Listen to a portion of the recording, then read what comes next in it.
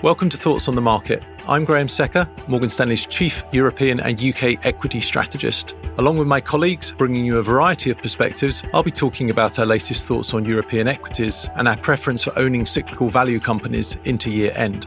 It's Tuesday, September the 14th at 2 p.m. in London. September is always a busy and interesting time in markets as capital market activity rebounds post the summer lull and investors consider how best to position their portfolios into year end. While this month can sometimes produce a brief period of higher volatility, it tends to set the scene for solid returns in the final quarter, and we see a similar outcome for European equities this time too.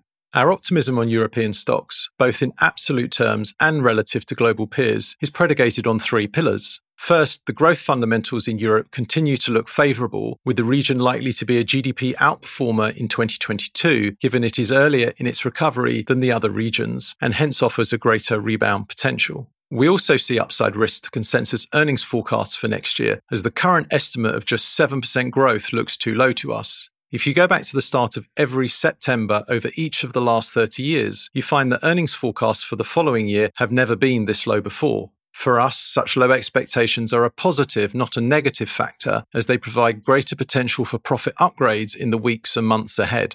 A second factor in favour of European stocks is their valuation, which is close to a record low versus either US stocks or European bonds. The latter comparative is particularly relevant if you are a European asset allocator facing a choice between a real dividend yield on domestic stocks of plus 3% or a real yield on 10-year bunds of minus 2%. This 500 basis point real yield advantage for stocks is close to a record high.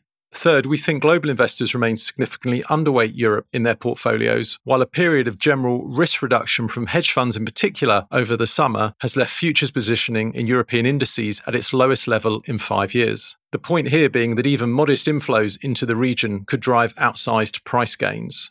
While we have remained generally upbeat on European stocks all year, we did take some risk off the table in May when we downgraded cyclicals given a backdrop of high valuations, elevated positioning, and ahead of a likely peaking out of economic lead indicators. Now, however, we think it's time to add risk back to portfolios again, as we believe that the summer growth scare is nearing a conclusion and that the absence of further negative news in this regard should be sufficient to prompt a tactical rally into year-end. Consequently, we have upgraded cyclicals back to overweight and are particularly focused on those names where valuations have fallen the furthest in recent months, such as autos, energy, and materials. We also like European banks, given consensus earnings expectations look far too low to us at just 1% growth next year. At the same time, the sector should be the biggest beneficiary of higher bond yields. It looks very cheap versus history and is about to see a big increase in dividend payouts as the European Central Bank eases restrictions.